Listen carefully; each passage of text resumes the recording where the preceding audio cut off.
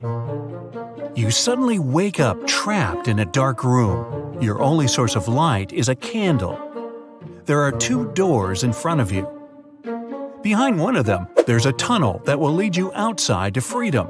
Behind the other, just a cold brick wall. You have a key that will open only one of the doors, and you can try it just once. So, how do you know which door to try?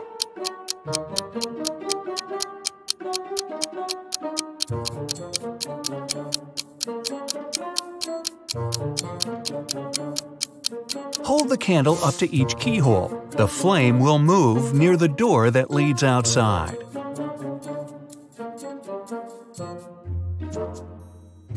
You escape to freedom, but you need to send some important documents to your friend Beth. You can't mail them in a regular package because the precious papers will get stolen. So you put them in a box and lock it. But Beth doesn't have the key to this lock. How can you send the papers if you can't send the key to the lock separately?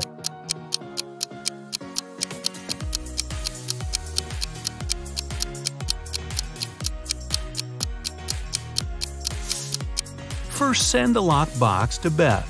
She'll attach her own lock and send the box back to you. Then, remove your own lock and send the package again. Beth can then remove her lock and finally open the package. Bad news. You get a call one morning from Beth. She says the crucial documents were stolen from her office.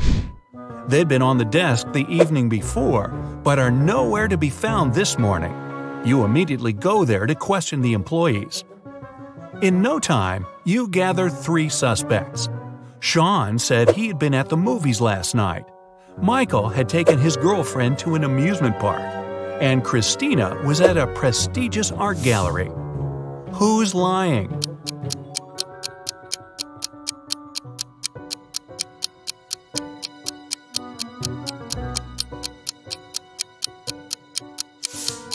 Sean. His movie ticket isn't torn.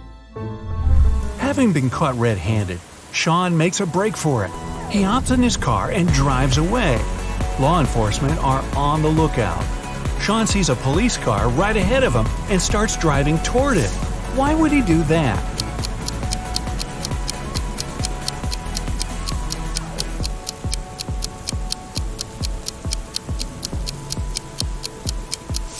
He was on a bridge.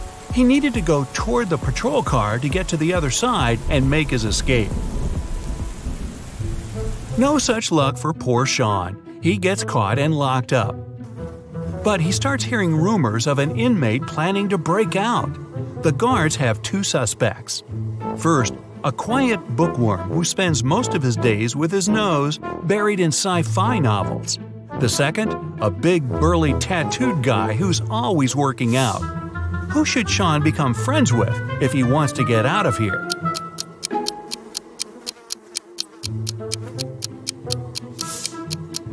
The bookworm.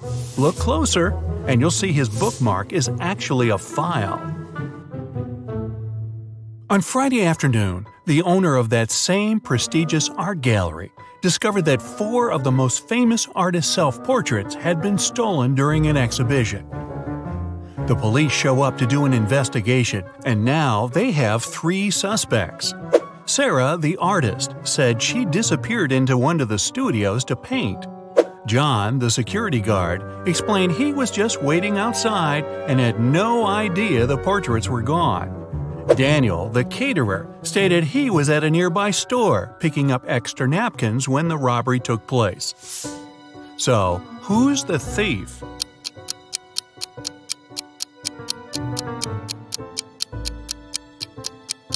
It's the security guard. He couldn't have known the stolen paintings were portraits if he was standing outside. As fate would have it, there was another incident that night.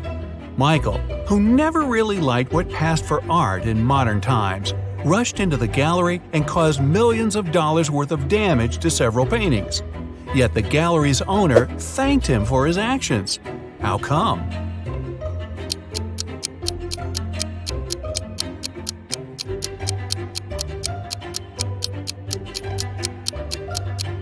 Michael is a firefighter.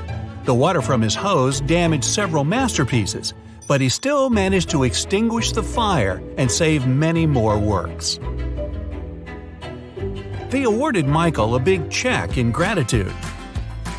He heads home just in time to get his 5 kids all packed up for a camping trip that weekend.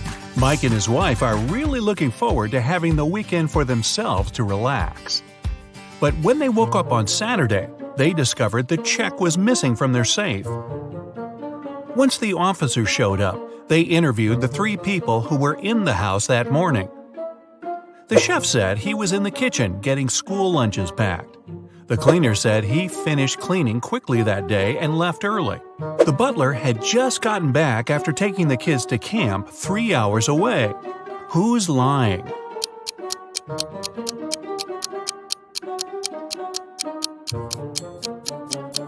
It's the chef.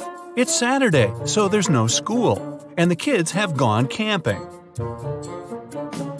Meanwhile, on the other side of town, a scientist is working on something bizarre. He invites Kevin and Claire as blind test subjects for his new serum invention. He gives them each a glass of ice-cold lemonade. Kevin drinks his fast, but Claire apprehensively waits to see the side effects on him first. After 2 hours, nothing happens, so she drinks her glass. 2 minutes later, her skin turns green. If both the drinks had the serum, why was only Claire affected?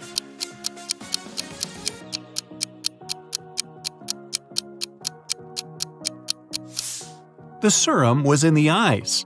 Since Kevin drank his fast, none of it got in the lemonade.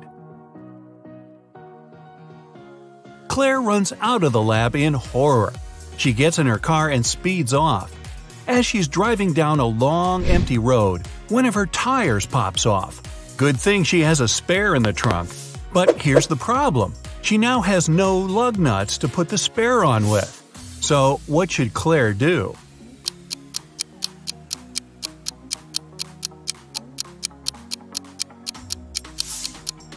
Unscrew one lug nut from each of the other 3 wheels and use them to attach the spare tire. It'll be enough to get to the nearest garage safely. As Claire is putting on her spare tire, the scientist catches up to her. He hands her 4 pills and tells her it's a complex cure to the green face serum. 2 of the pills are an antidote, and the other 2 are a catalyst that activates it. Claire must take 1 of each type together. If she takes 2 of the same, her face will stay green forever. Just as the scientist is handing her the pills, he trips and they get all mixed up. They look identical. What should Claire do?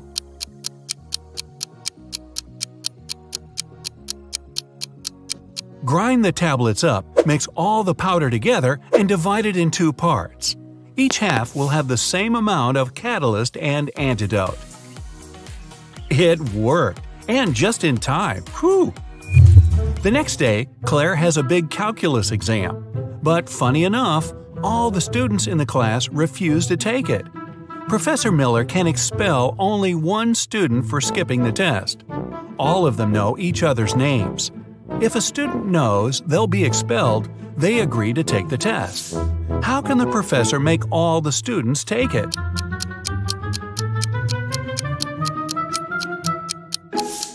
She should tell them she'll expel the student whose name comes first alphabetically. Then this person won't skip the test. The next person on the list won't skip either, and so on until the end of the list. The next day, class isn't any easier. Professor Miller grabs her cup of coffee, takes a sip, goes to set it down, and what's this? It's stuck to her hand. Somebody put glue on the cup, and she's got 3 suspects. Look carefully to find out which student is playing tricks on the professor.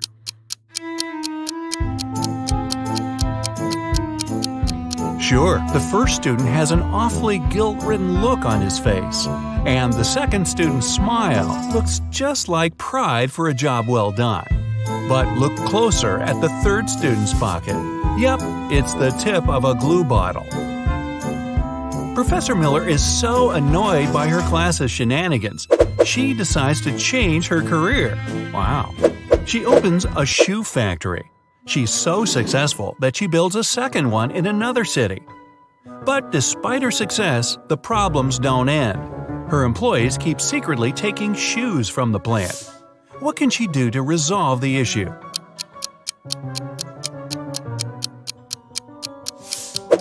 Have one of her factories start making only left shoes and the other only right ones. One of those shoe swipers is driving a semi-truck full of shoes to sell for a profit. He comes to a tunnel and there's a major problem. His truck is just an inch too tall. But he can still drive through the tunnel. How? Let some of the air out of the tires. It'll lower the truck just enough. When the shoe swiper gets through the tunnel, he comes to a fork in the road. One goes to the town, the other to never-ending wilderness. There are guides standing at each.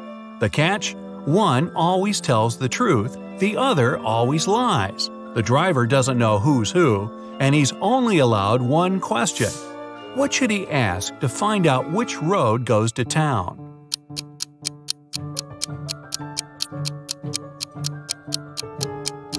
Ask either one of the guides which road the other would say is the right way.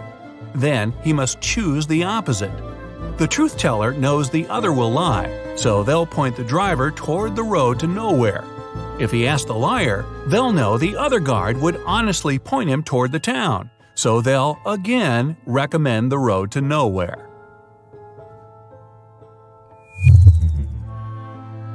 The shoe thief takes the road to town, but he has another puzzle to answer before he's allowed to enter. The guard at the gate asks him one simple question. What's the logic in the order of the following words? Fun, blue, bee, more, and dive.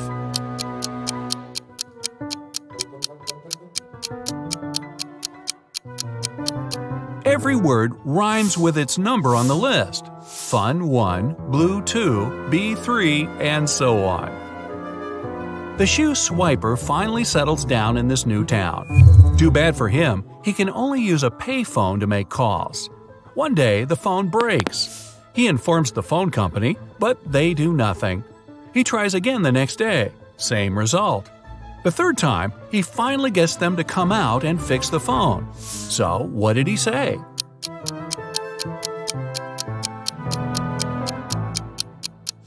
He claimed that people were making calls without paying.